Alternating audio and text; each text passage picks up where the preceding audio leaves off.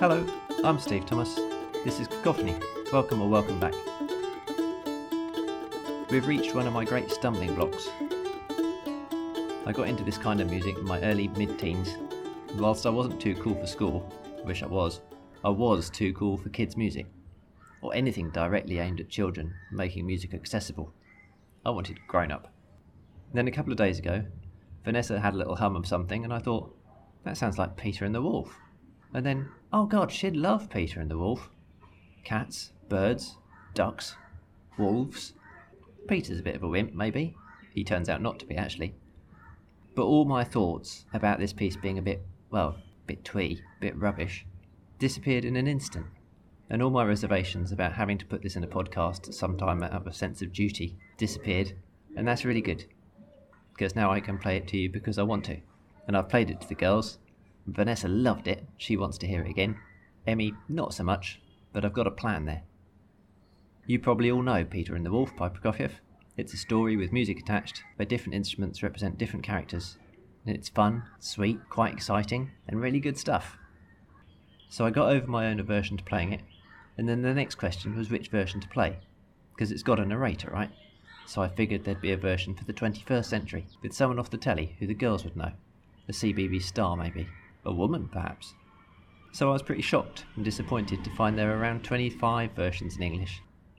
And the list of narrators available contains 9 knights of the British realm, but only 6 women, and only 1 non-white person, Lenny Henry.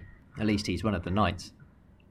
Of the 6 women, I'm sure they were all picked on merit, but I couldn't help noticing that 1 was the wife of a US president, 1 was the composer's wife, and 2 were married to the men conducting the recording.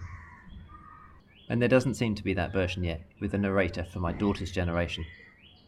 So I was pretty disappointed. I don't think there's deliberate racism or sexism going on in the music industry here.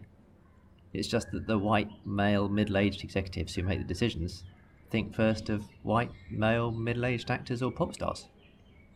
And that kind of is racism and sexism, isn't it? I'm sorry there's no escaping controversy in the political, even in a nice gentle podcast about a piece of children's music. And there's politics in the music too, because Prokofiev was asked to write this in the late 1920s, and it was meant to be a piece of good Soviet schooling, showing the right way. Peter was to represent the good Soviet youth, full of pluck and vim, who'd stand up to an adult who was in the wrong. I like that. I'm all in favour of children being empowered to act, especially when adults have imposed rules that are arbitrary or clearly nonsense. But here the grown-ups were meant to stand for the old, i.e. pre-revolutionary thinking. Prokofiev didn't like the script, so he ditched it and wrote his own, and it ends up less political. Prokofiev kept himself on side with the authorities.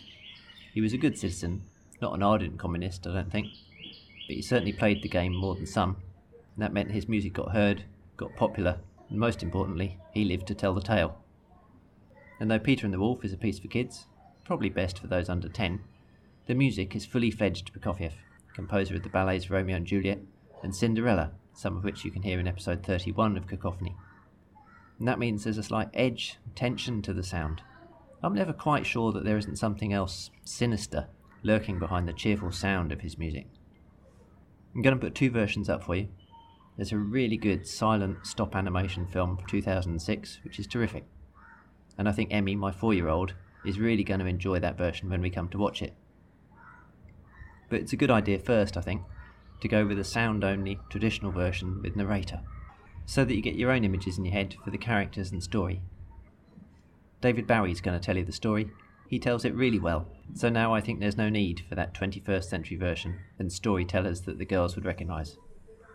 So over to him, click on the links in the show notes or below to start, and then give us a like, comment, share and subscribe. Come back for more next time. Thanks for listening.